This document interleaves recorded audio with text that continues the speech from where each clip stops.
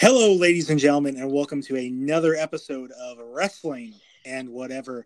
I'm your host, M. Dangerously. You can call me Mikey, along with Jay Glow and the Ben Wayne. And we're going to talk about that pay-per-view, that Dynamite pay-per-view, that Sparkler pay-per-view.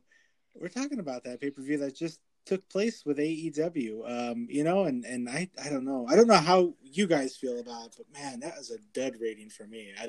If we had to do dud ratings, I mean, ugh. All I gotta say is, talk about a revolution.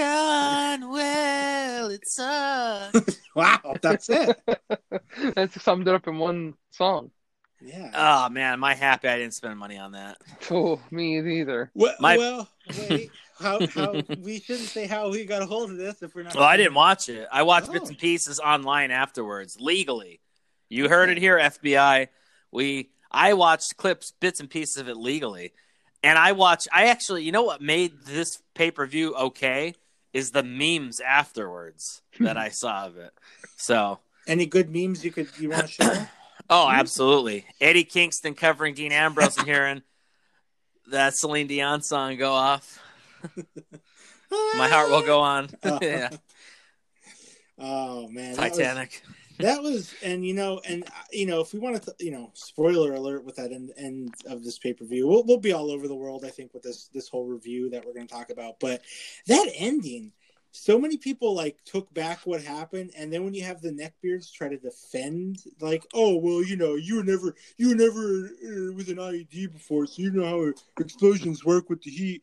And then Tony Khan comes on and is like, yeah, when you put something together with a crayon, I guess it's bound not to work right. And it's like, who are you burying? Because I feel bad for Eddie Kingston because he sold it like that was the end all be all of a fucking explosion. And then you have even Dean Ambrose at the end of the match come out in their post show going, I don't know what the hell that was. That was a piece of garbage. It's like nobody's on the same page. You had the announcers being like towards the end that countdown, get out of there, it's gonna blow up.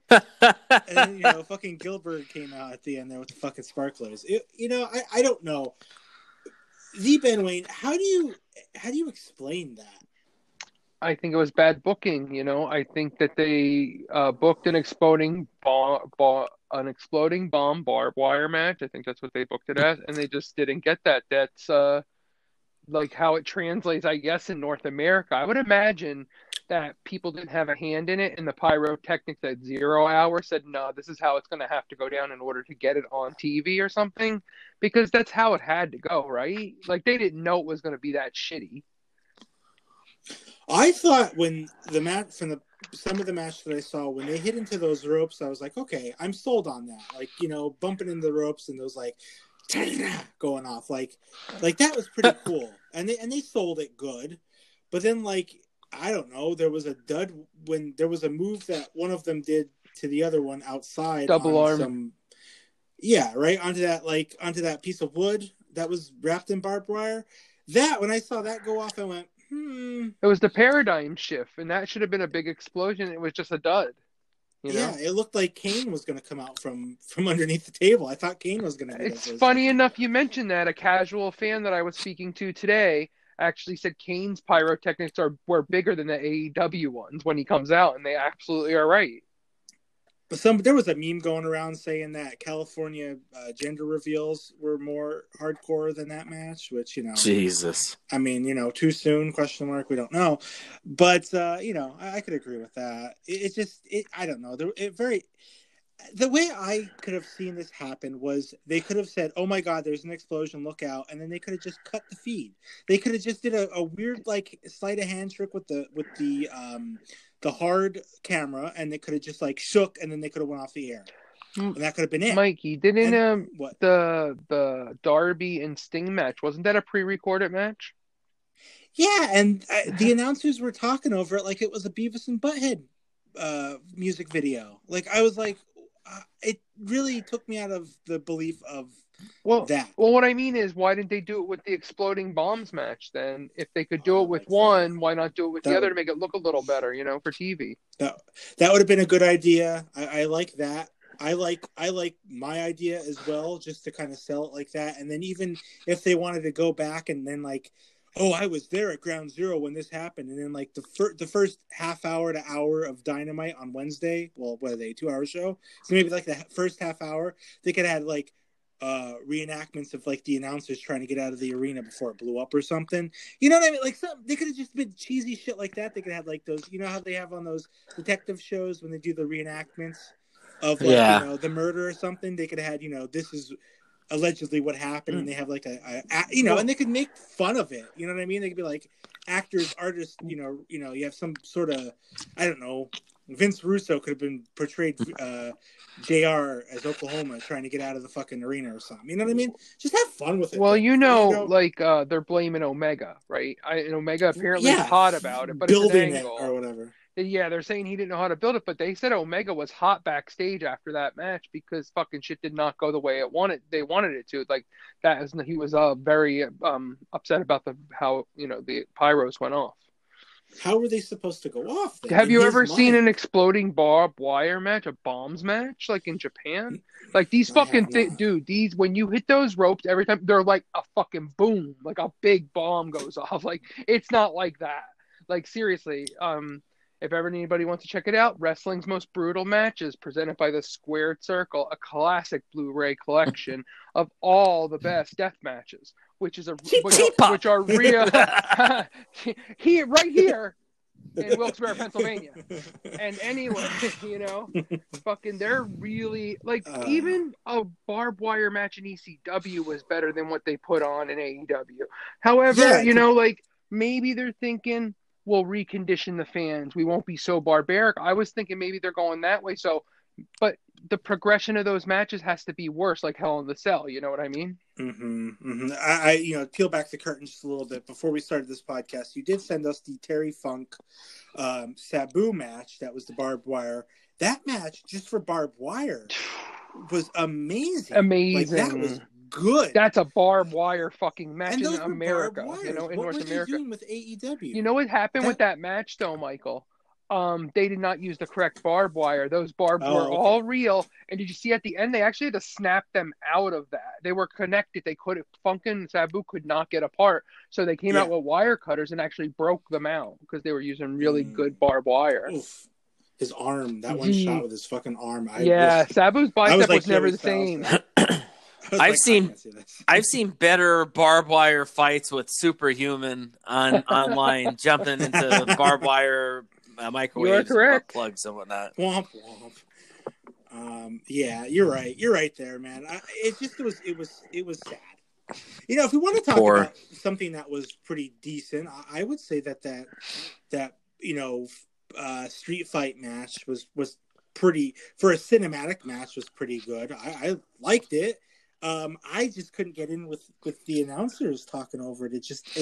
I thought I was watching an episode of Beavis and Butthead when they did when they would do like the talks of the music videos and shit like that.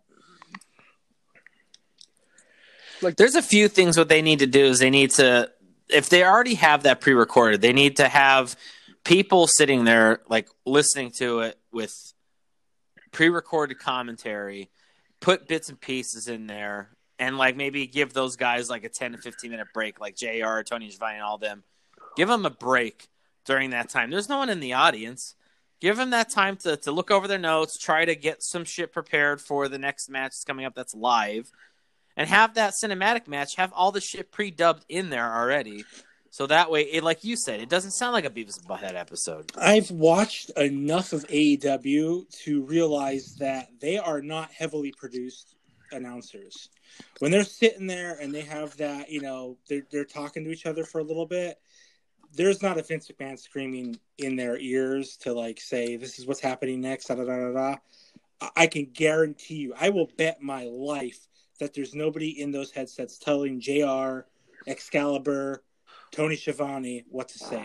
You guys could fight me on the fucking streets if you want, but there's no way that if there was somebody in the back telling them how to say something, There is. No, there isn't. It's Tony Khan, which is nothing. No, it's just no. I don't even think to make no joke about it. There is nobody there talking to them. Right. They think JR. They think Tony Khan. I don't know if they think Excalibur could come up and talk and shit like that. I don't think so. I don't think they can. They were great. Tony Schiavone and Jim Ross in their heyday were great talkers. Now I think their wallets are being lined with money and they don't care. People said they were very concerned about Jim Ross's voice. I know at the beginning it was bad. I didn't hear how he got by the end. Did anyone hear what happened? It was very hoarse in the beginning. He did make a search and he apologized for whatever, but what was he doing that his voice got that bad? You know what I mean? Like the beginning of the pay-per-view started and his voice was shit. Dynamite. So... That's all they do is Dynamite, right? Yeah, I think so, right? And he's not going to be on that AEW Evolution, right? That's going to be Tony Schiavone and Big Show. Maybe that's why they did that too. Possibly. I think Schiavone's the shits. I didn't think he was even good in the NWA era, to tell you the truth, or WCW. I never thought Schiavone was that great. He's a baseball announcer, and he's always been phoning it in for years, Flair got him his job in NWA. That's how he became an announcer. That's interesting.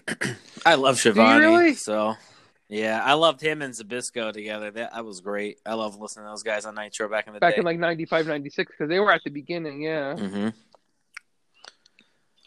Well, I mean, we could talk about the pay-per-view a little bit more. Did you guys catch the opening match? The tag match I caught, but man, I don't know what it is, but the Bucks, it's like I've seen their match 100 times. Every Bucks match. I think people are getting every Young Bucks match. I'm like, fuck, I've seen this before. Doesn't matter. It's like plug in whatever tag team you want, and the Bucks are going to have the same match with them. It's just how it's going. Wow. Even Jericho, you put Jericho in that match. MJF, who's supposed to be the uber new heel, Jericho was supposed to be the great heel of the past, and it still was not that entertaining of a match to me. It's just the Bucks doing a lot of flippity flop stuff, and they have such a routine, and they go through it, and when it's over, it's over. I wonder if the Young Bucks are like the type of people where they lay out the match to the footstep. And I bet you if say a table bump didn't break or whatever, I wonder if they would just be flabbergasted and wouldn't know what to do next. They seem like the type of people as wrestlers as like this is how the match is going to go. We're going to do this. This is our spot. But if they're in the match and it happens and something messes up, I don't know if they'd be able to okay, we got to go to plan B. Because I don't think that's the Young Bucks style, Do you like the Young Bucks, J-Glo? I love the Young Bucks. I love them in New Japan.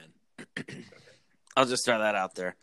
I want to say they wrestle a little bit different in New Japan than they are now. I feel like they're more comfortable knowing that they're running this corporation, that they're they're co-owners of it, right? Or co-bosses. 3 people or something like that. Yeah. So, I think it's between those two, Cody and Tony, as, the guys that you go to for anything. So, I think they're more so in the admin role of everything. And they're just okay, we did this back at, New Japan on this day. I don't think anyone's going to remember this. We'll just put all these moves together. We'll finish with this, and then we'll be in the back for the rest of the night. So, I like them. And like I said, when I was watching them in New Japan, they were pretty good. They were entertaining, especially with the whole Bullet Club thing. So, but yeah, like I said, what a lot of these guys that came over from New Japan need to do is they need to reinvent themselves. That's what a lot of people, except for your Ric Flairs and your Arn Andersons, did when they came over to WCW because the Horsemen were over. So it's tough. It's tough to compare the same thing over and over again that they're doing. But I do agree with you. It seems like they have nothing dialed up for plan B, C, D, E. They just go by with what they know. And if that fucks up, then they just, say, oh, well, it's a shoot.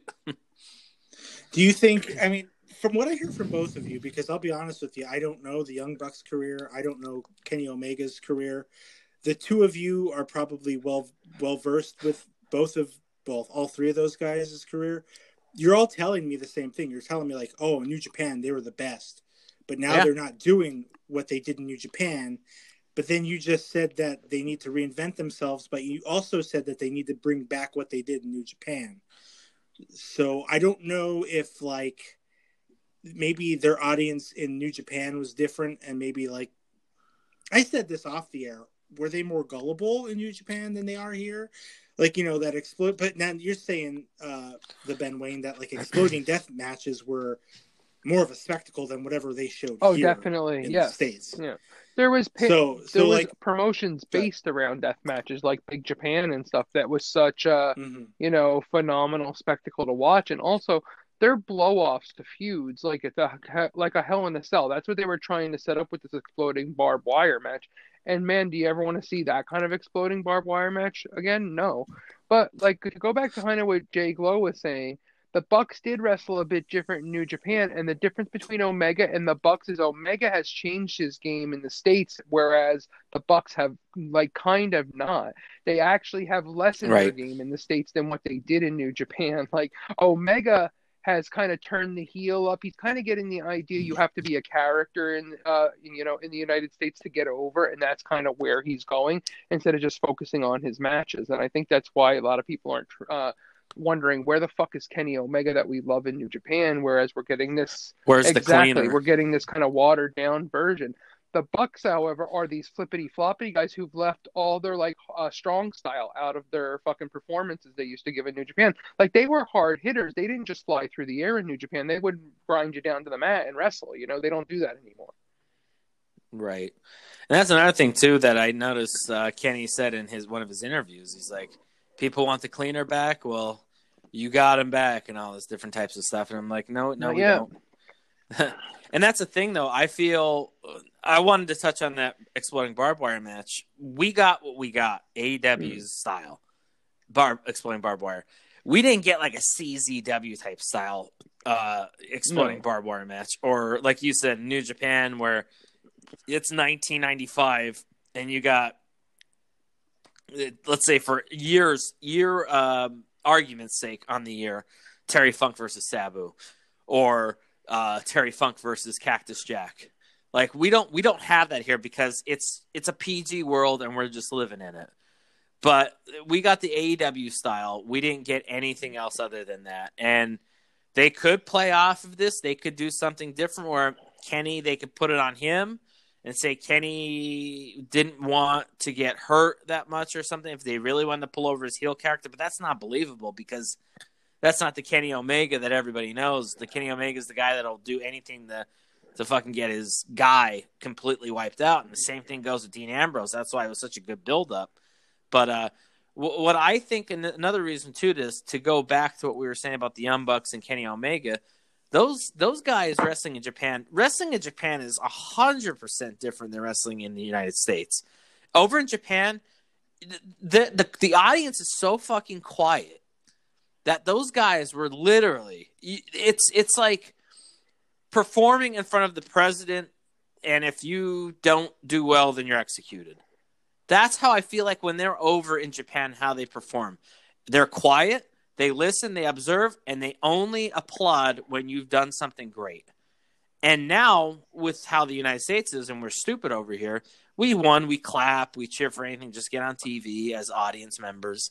And there is no audience now, but they know that, okay, they're going to buy these tickets, or they're going to buy this stream, they're going to buy this or that, and they're going to watch it regardless. So the hype up was in the name of the match. AEW pulled it off to their standards, which maybe we'll get another match, a rematch of it all, and the ending will be maybe, like Mikey said, cinematic, or something along those lines where it's going to be more believable now that you could put your money where your mouth is, Tony, and put it in here and put it towards the match and actually have explosions in there, but maybe pull them out of the ring first.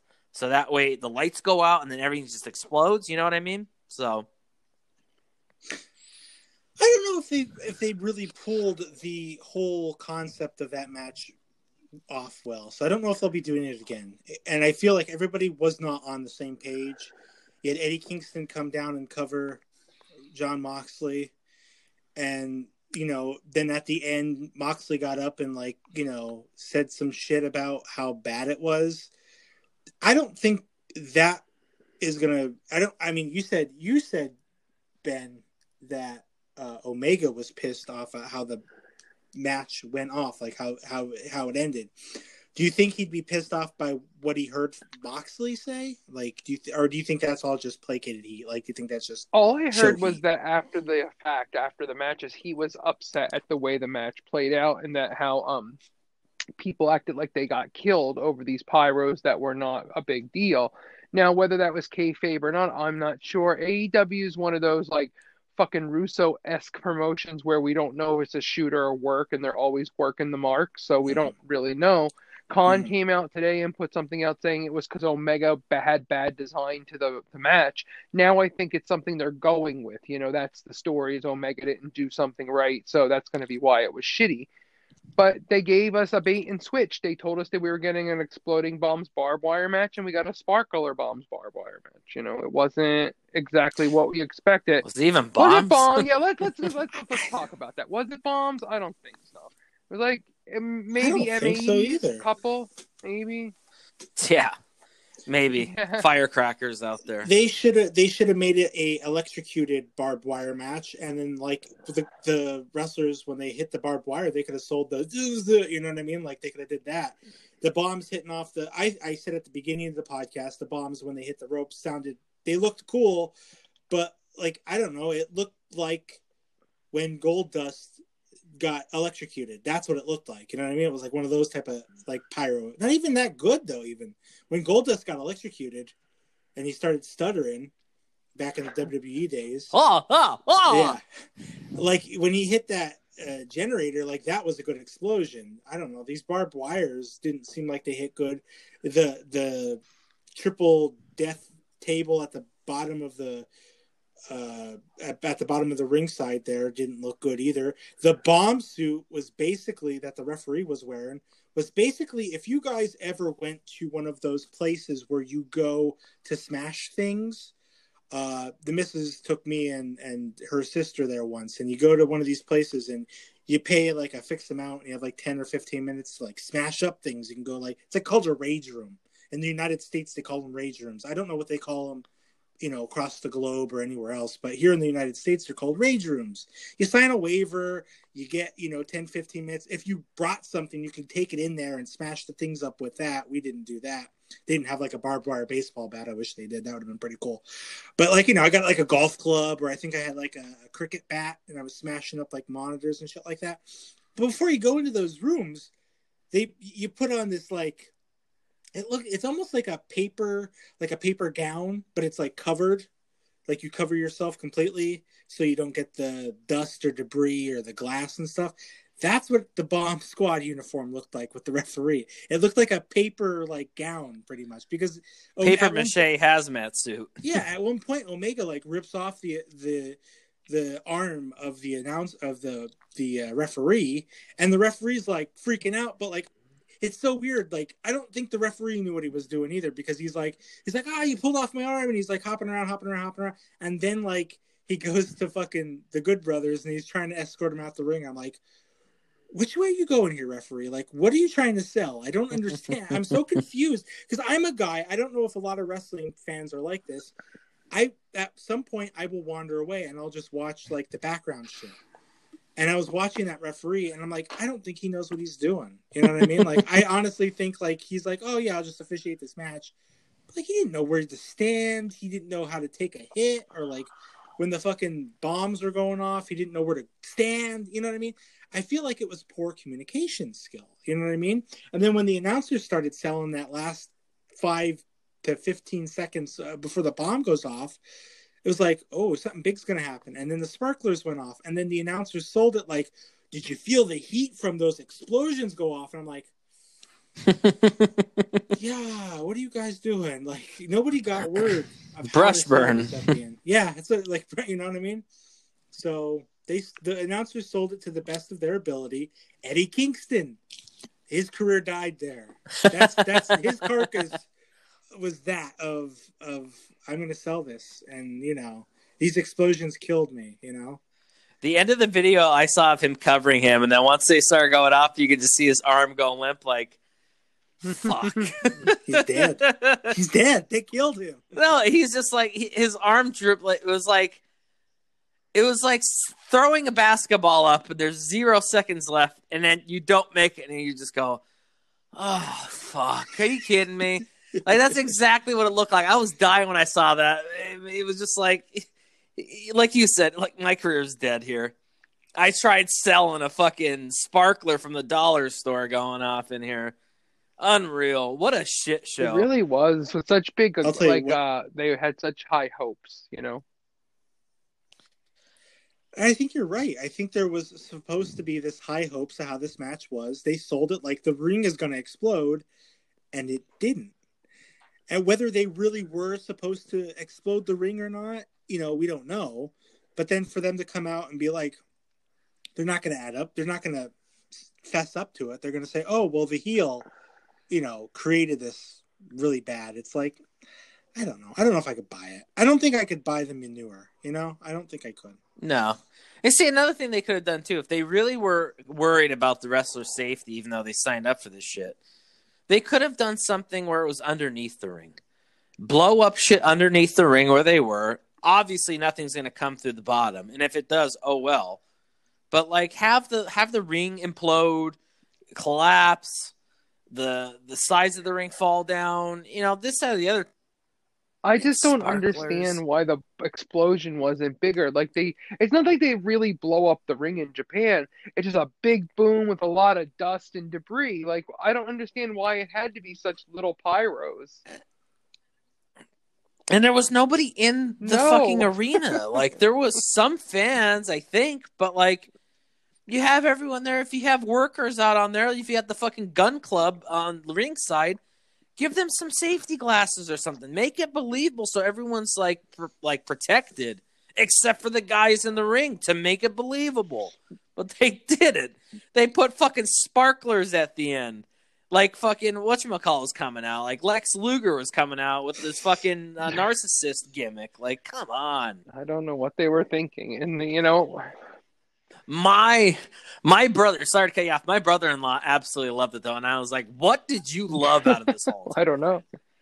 That's what I'm thinking to myself. What did you love? He says, it's better than anything WWE's put on. Wow. And I'm like, I don't know. I love you, but I think it is par with what the WWE did. It is. Maybe the WWE, I think Vince would have maybe did bigger explosions because that's just Vince with his grandiose, vision. So there would have been something, but I think it would have been on par. Ben, what do you think the WWE would have did? Give the WWE an exploding barbed wire match. How do you think they would have booked it? Did you just see how what they have the Inferno match or where they had to set the Fiend on fire? There you go. Yeah, That's something just along those lines. These really fake explosions with a lot of debris where someone would have been caught on fire and they would have been back the next night on Raw saying they're coming for vengeance. That's how I don't understand why they do that in WWE. Orton having that face mask on, he had it on for 1 week and he said he had third-degree burns on his fucking face or whatever, wasn't it? No, he didn't say he had third. First degree burns. But then why do you need the fucking that thing? That's like too. scalding your hand on some hot water. It's not a big deal, is it? No. This is bad booking. First degree burns. We talked about this on another podcast, and I hate to go back to it. First degree burns is a sunburn.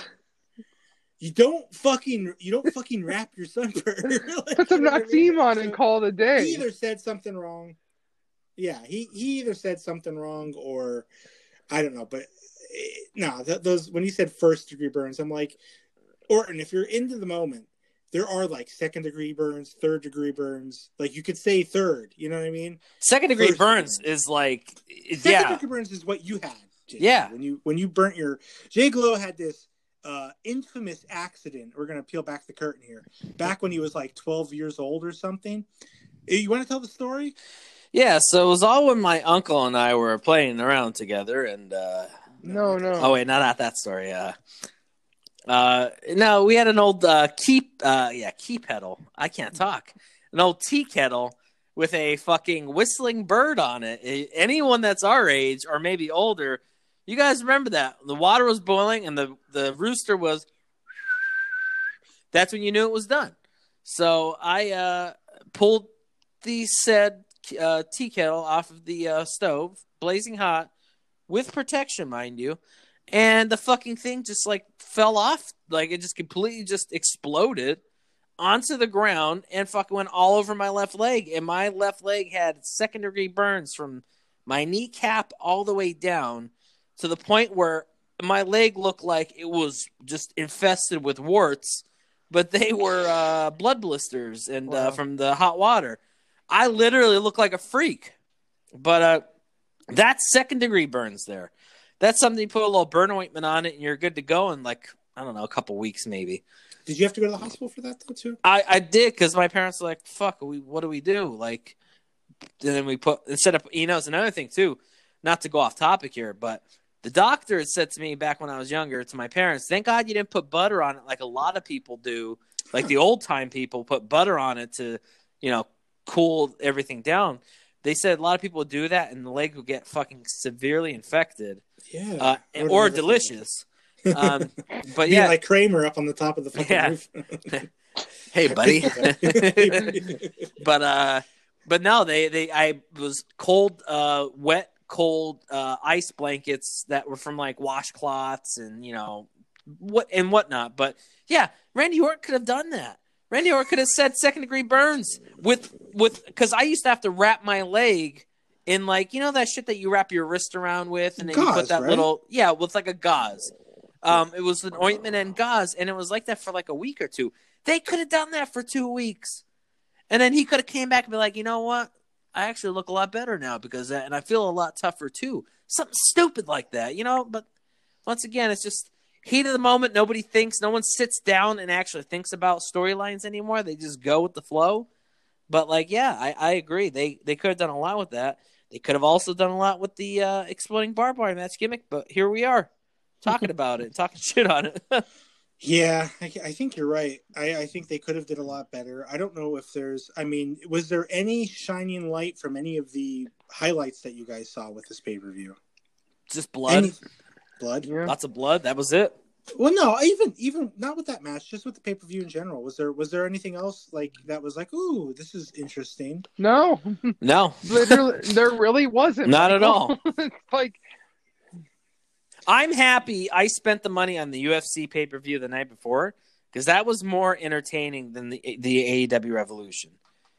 Well, the other big thing that did happen was the signing of Christian, which, boy, if you want to talk about somebody getting them sloppy seconds, it's fucking AEW for some strange reason. I don't know why they're signing Big Show and Christian. Like, we had, like, legitimate conversations, the three of us, about like who they could be bringing in that would just be even like a giant surprise. I said from UFC, I said Conor McGregor. I thought that would be interesting because it would be somebody who was a future Hall of Famer in their own right. Hell, they could have brought on somebody from fucking NASCAR. It would have been surprising. But you're picking Dale Earnhardt. Yeah, you know what I mean? But you're picking on somebody that like Christian. Yeah, like yes, he is a future Hall of Famer. I will not fucking. But like. I think my brother said John Cena. I think it would have had to have been John Cena for it to be a shocker. But I don't know. Did you guys have any thoughts on Christian? I knew it was going to be Christian. I even tweeted it. Yeah. I said AEW.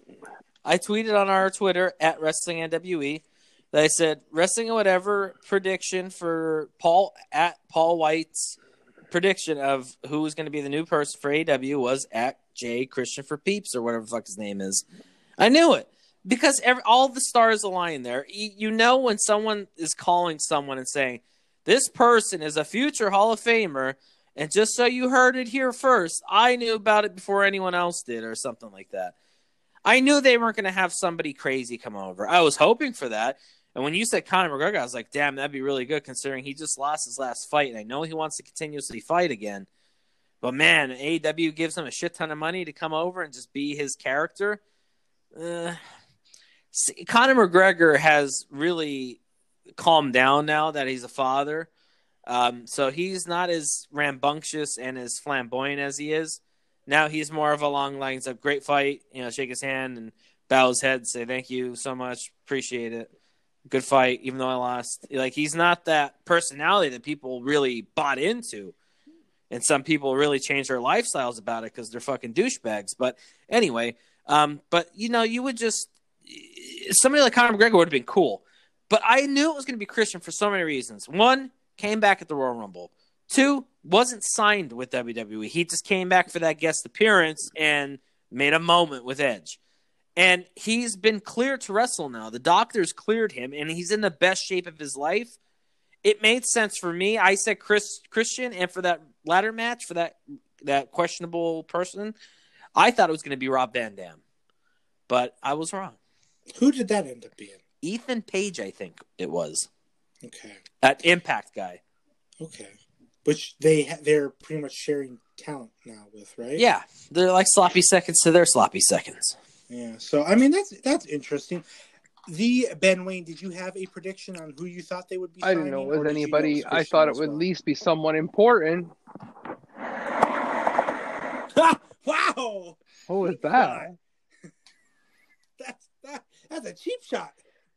Someone important. No, I don't really, think Christian's Christian's that important. The funny part about this is I can remember. I don't remember what year. It's like 2005 or 6. I'm sitting here. I'm a big Impact fan. And here comes Christian, released from the WWE right over to Impact. And he's the Impact player. Now he's the future Hall of Famer. No one gives a fuck. That's why Christian keeps getting moved around. No one cares. Like, when was Christian good last? When he was Edge's tag team partner. When was Christian? He hasn't been good since. I'm sorry. He doesn't do it for me. Christian never has. He always looked like an old man even when he was 24. Well, with that short I didn't care too much about his hair, but I mean, he just doesn't have the it factor, the charisma. Did anyone see charisma? Captain Charisma. Oh, you doesn't stop. have charisma? Is that you ever see fuck now. Yeah, banana. And the crowd go banana. And you know what? I'm a Pat Patterson, and I tell you, who comes out, everybody's gonna love him. His name is Christian, and the crowd go, whoa. That's exactly it. Wait, the crowd. Exactly. The crowd changed the channel. Did you see that meme going around? If that Christian Cage doesn't take on Brian Cage in a steel cage, I'm gonna quit being a wrestling fan. They're going to do that. That has to happen, right? Oh, if it's on the internet and it gets enough buzz, absolutely. Okay, serious business. Do either one of you guys, like when Christian walked out, you said, fuck, the landscape has changed? Either one of you, a little bit. Seriously. It's the first thing No. I thought to myself, what type of memes are going to Who knows? Sky's the limit. No. But I didn't see it. And he walks out and he's like doing the hand thing. I'm like, there's no fans, dude. There's no one there. Yeah. No one cares. Like, who's he looking at? Christian coming out was like the air left the room. Like, you know what I mean? Like, it could have been anybody. It could have been like maybe Shaq was like, I'm going to sign now because he had that match. You know what I mean? Like, I don't know. I'm just thinking like, oh, someone big, multi-year deal. Okay, I guess we got to give money to. I guess AEW likes to donate to charity, so you know they did that with the former WWE club. They're paying the retirement for the other guys. I guess that's what they're doing. I've said it before, and I'll say it again. AEW needs to do something absolutely massively huge, like how the NWO was with WCW, to be any sort of relevance in wrestling. I like watching them. It's a change of pace from like WWE and NXT because it gives you like that WCW feeling. But they gotta fucking change it up. Like, you know who they need to get on their board of like, okay, this guy is going to write for us and he's going to be a big guy around here. You guys might laugh at me when I say this, but every time I listen to this man talk, every time he says something, I think it's money, and it's not Bischoff. I think if they were to sign somebody like Kevin Nash, Kevin Nash has a lot of good ideas. I watch a lot of his interviews where he says a lot of shit 4, 5, 6 years ago. WWE or Impact or Ring of Honor or any of these places actually do it, and it fucking blows up like crazy. Like, this man predicts the future when it comes to wrestling. I'm not sure if it's because I'm a big Nash mark, but The man's got a mind for wrestling. He's a smart guy too. He's got a very high IQ, and he loves the business, but he also loves money. Can you imagine paying that guy a bunch of money and saying, "Think of some stuff for us here," and then like I don't know, with a payoff, like with a decent payoff, like build up payoff, like right? He didn't have any issues when he was writing of how it finishes, right? He never had sloppy finishes, did he? No. When he was writing for any matches, any feuds like that. I don't think so, except for that finish with the with him versus Goldberg and him, beating the undefeated streak and Scott Hall coming out with the taser. But other than that, I mean, you listen to the guy talk about what they should be doing, what's wrong with the business today, and he's like 100% right, and he has ideas that he throws out. They're good. I don't remember any off the top of my head because I'm too busy listening to his old stories about his time on the road and this, that, but. Like he's got, the man, if he was to get signed somewhere, he would maybe create some good matches or some good storylines, I should say. He doesn't have to create the match. He just has to create a storyline.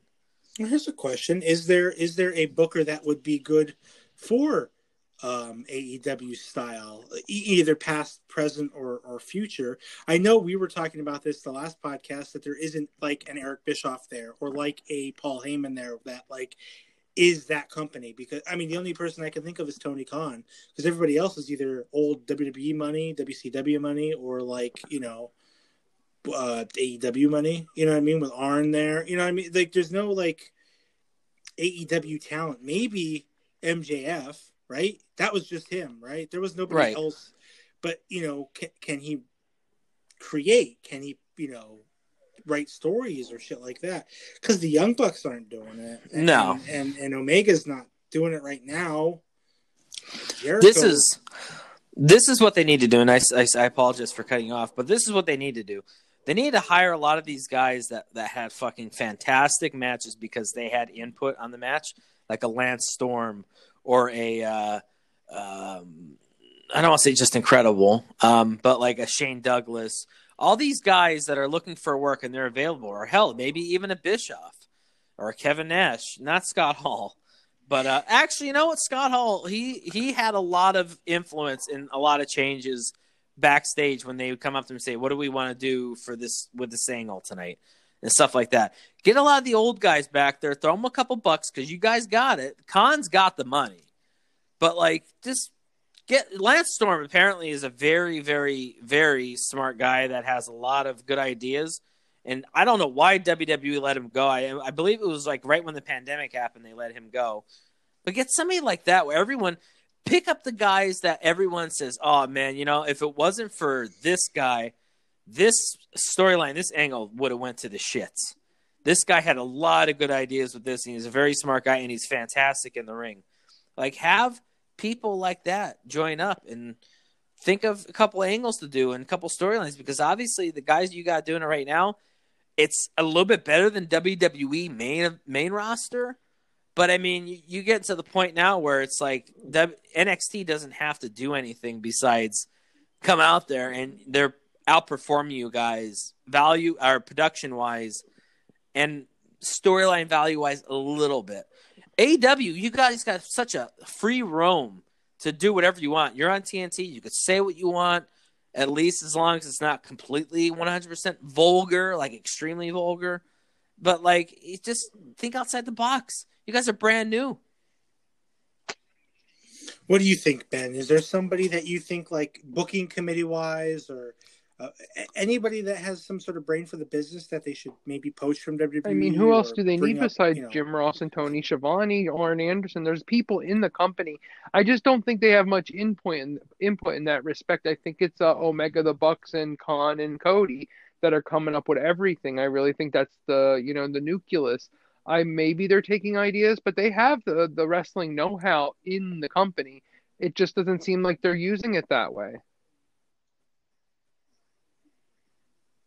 Well, I remember hearing a story, and I think it even came from Jim Ross's podcast. If not Jim Ross's, it came from Jim Cornette's, where Jim Ross was giving suggestions. And they got Sting in there, they got Arn in there, they got Tully in there, they got Jake Roberts, they got Jim Ross, Tony Schiavone. They got a plethora of great minds in there. None of them. I mean, Ross was talent relations for years for the biggest wrestling company in the world. I'm sure he was behind in a lot of like creative meetings. Like, there's so many different pieces of talent there that have a mind for the business, but it seems like they're going in a different direction. Whereas it's a new direction with Omega, the Bucks, and Cody's vision, I guess. Well, let me play devil's advocate really quick here, Ben, and I want to ask you this, and if you want to answer too, J-Glow, you can. Do you think a lot of these people are just taking paychecks and just being like, yeah, I'll just be talent? I'm not going to step on any toes, and I'm going to take advantage of this nice paycheck I'm getting, and I'm just going to do my job and go home. Can I answer? Can I answer for me and Ben? I mean, if Ben has the same answer. Yeah, I mean, there's a lot of them phoning it in there. I mean, Christian, the Big Show. I mean, I don't know what Sting's doing there. I don't even know why they would really pick up Sting besides like maybe a face, yes.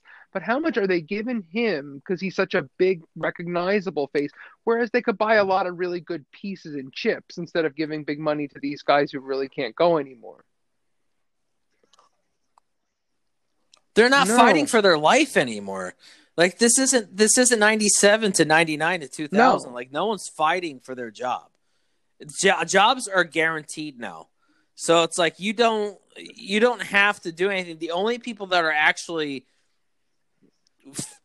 pulling off good storylines is if they're on the cusp of getting cut. That's the only time they do anything. Do that with everybody then.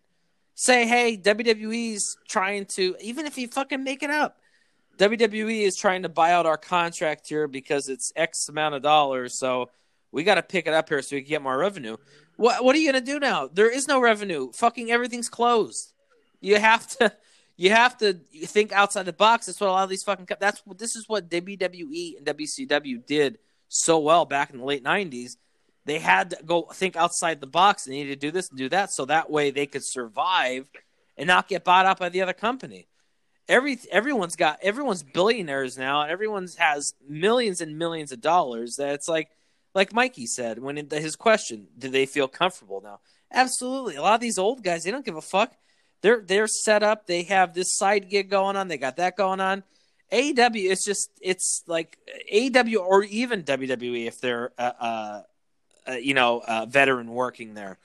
They're made. They save their money. Money is they maybe have an accountant that's saying, hey, we did this with your $500,000 here. We invested this and that.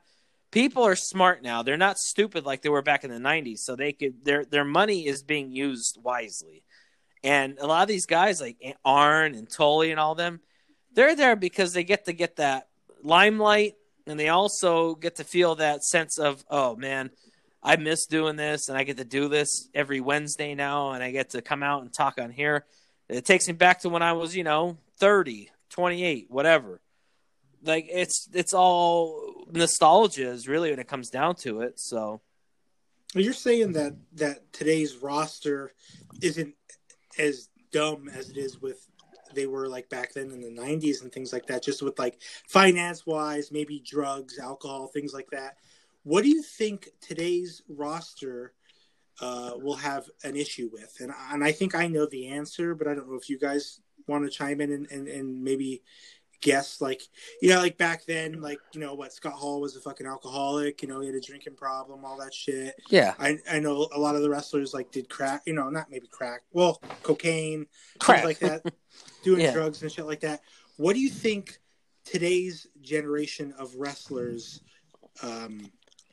vices? Question mark. I would like to take this question because I've been thinking about this for a long time, and I've actually compared and contrasted from now to the 90s and late 80s.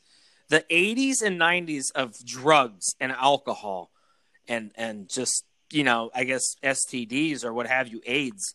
That right now in the 80s and 90s, the equivalent to that today, which could get someone in trouble, is being canceled of sexually abusing somebody or something coming up where some sort of sexual. Yeah, like something, social media, that's the drug. That's the drug right now. Something comes up on there that, Jimmy Dean gave somebody too much sausage, and now it's like, oh, you pushed your sausage on me. I'm a strong, independent woman, and you cannot do that to me. And then everyone tweets about it. Oh, the neckbeards. Oh, you're so beautiful. I don't know why he would do that to you. Hashtag cancel. Hashtag for you, hashtag we do what works for you, hashtag Weiss Markets, like stuff like that. Like everyone's gonna like just social media is a drug. That's social media, and being canceled is the equivalent to cocaine, pain pills, booze, and everything that was back in the 80s and 90s. So, like Darby Allin, I thought he was going to be a goner. Apparently not. Joey Ryan, he's gone, but I could have swore I just read he came back somewhere or showed up somewhere. I think he showed up somewhere for a benefit, but I don't think people are buying that for a second with, his actions and things like that. Oh, not him. The other guy, Marty Scurll. That's who it was I saw came back up somewhere. I think it was Ring of Honor. Maybe it was Marty Scurll. No, which one's the dick guy? Is it Marty Scurll? Joey Ryan's the dick guy. Joey Ryan was the one that I think he tried to come back to, and like people are like, nah. Because what I was going with is, like you said, Jay Glow, I think like the 90s, the 80s with the drug, I think now it's going to be, I don't think it's going to be cancel culture so much as you got caught with your pants down. Yeah. I think it's legitimately like sexually grooming is the word. I think a lot of people are doing that and trying to get away with it. And I think what's going to end up happening is people are going to find out, and rightfully so, when they're grooming fans. I think that's okay. Like, no. Like, I think that's okay for them to get caught on because they're not the big shit. Like, they should be, their actions should be accounted for. But I think that's the big thing, that you're going to find out a lot of these guys, because they're not doing drugs. They're quote unquote straight and narrow. But I think when you peel back that curtain, they're going to be meeting in motel rooms with groupies and having sex with them. Or kids. I mean, it could be a pedophilia ring or something like that. Is there something that you're thinking, Ben? Do you think maybe drugs is still a thing for I'm some not of totally these guys? sure, but the only thing I was going to throw out is methamphetamine is like now a bigger, is a bigger drug than like, cocaine or, heroin equivalent, like in the 90s that we're talking about. Now today it's more methamphetamine, such a big deal, Do you think the wrestlers would be getting themselves anything's possible? Even these drug tests that they say they have to go through, everyone has exceptions. They give you a heads up. It's not like steroids. That's what they're really watching for. Like, you got to cycle off steroids. Like recreational stuff like methamphetamine isn't that hard to cycle yourself off of after a while. So I'm sure if you get a heads up, you'll be clean. But fuck those schedules, all that flying, all that up and down. I still never think any normal human being can just pull that off without some substance help. So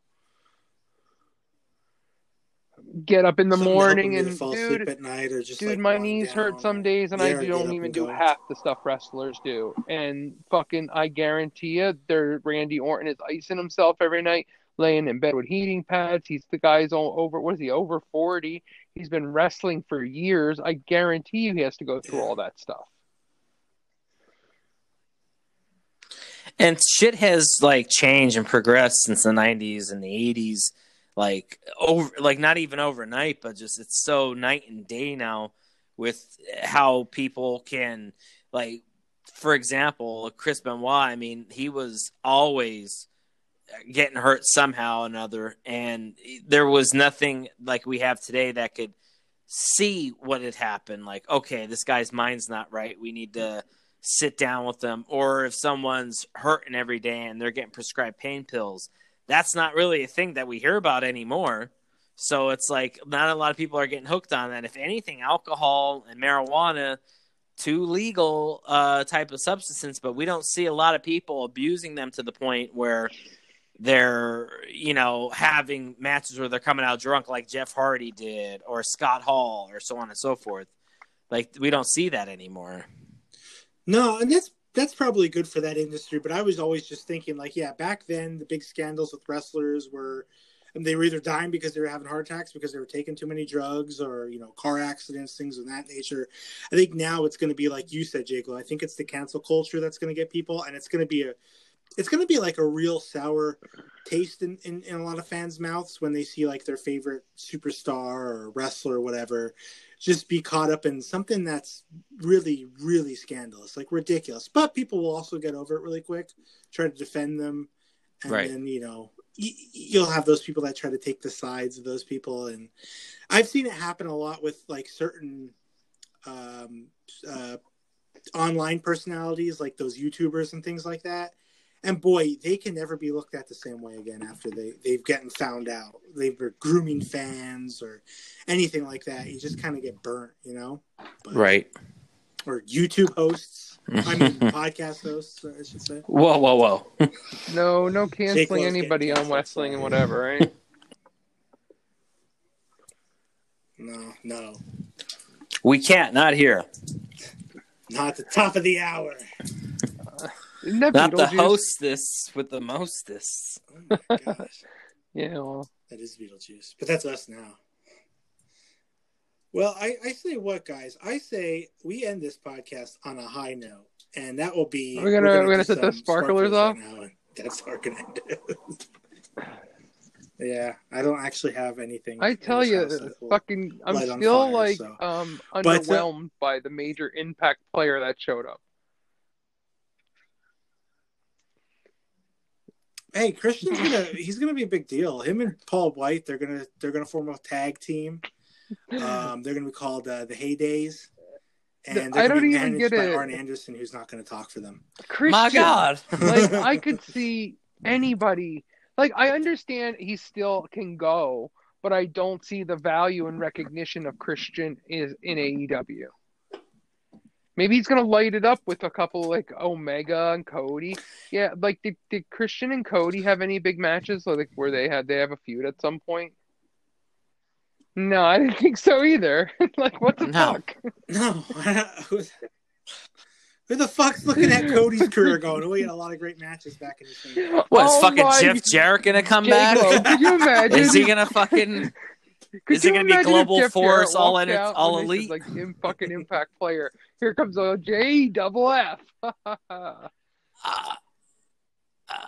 I'm not going to lie. I probably would pop if he came out and... That's the Road Dog. Spend my days looking on the go. The Road Dog. It's the Road Dog. That was his music video. No, Road Dog. That's Honey in the Road Dog's voice. Hey, if I got to take my headset off, we're going to go round and round. I'll defend the Road Dog. He had such a voice, didn't he?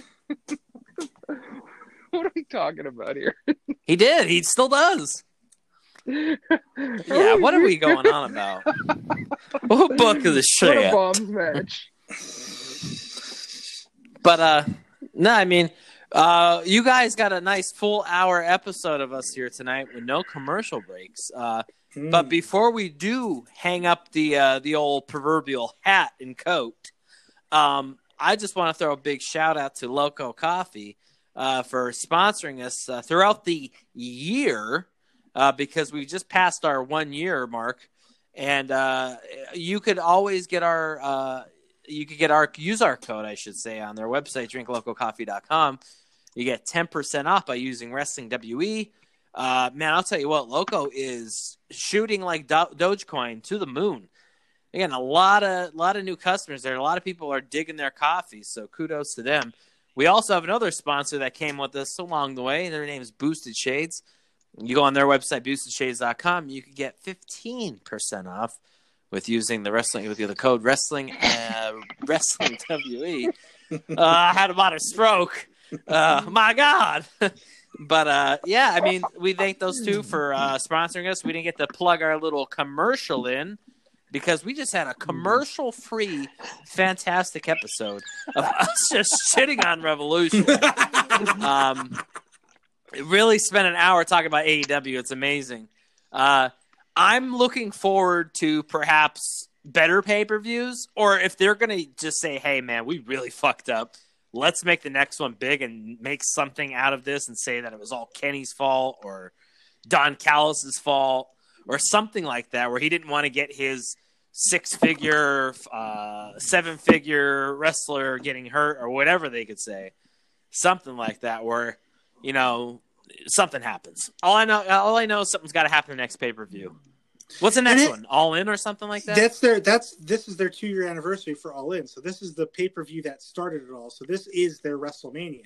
So it should be a WrestleMania caliber pay-per-view. If it is or not, that's up to them, I guess. Not Wayne, this is week. there anything We'll go commercial like free this week. Or promote? That sounds good. Hey, as for me, I have nothing to promote as well. Just check out our stuff on the Twitter, on the Facebook. We're wrestling and whatever for both of those things. And, we put up a lot of funny things. Chat with us, talk to us. We love to interact with our fans. We love to, shoot the shit, if you will. And if you guys have like interesting suggestions with maybe brackets, I think we're going to be bringing back the brackets. If not this season, the beginning of next season, it's going to be a smaller bracket because I believe the last one was 3 episodes. It was. I think we're going to try to move it back to maybe 2 or maybe just do it all in one.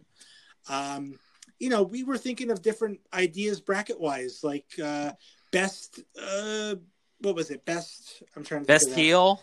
Best heel, best face, best tag team, best stage presentation. That's the thing I was going to say, which was the best stage. Best entrance music. I mean, we just discuss it. It's cool. The cool thing about being a 3-man booth is there's never going to be a tie. Right. It's either going to be a clean sweep or it's going to be an upset victory. So, and I like that. And I think the one that on our wrestling and whatever page, which I may have to post another tally of what everyone would like to see as the next one. I believe last year when we threw up that post of what would you want the next bracket to be, a lot of people voted for who was the best heel of all time and who was the best WWE wrestler who was never WWE champion. Ooh, okay. So, I like both of those. We could throw that into a bracket. Right. Maybe we'll do 2 this season. We don't know. But as for me, I don't know what the fuck that was. But as for me, Mikey Dangerously and the Ben Wayne, we say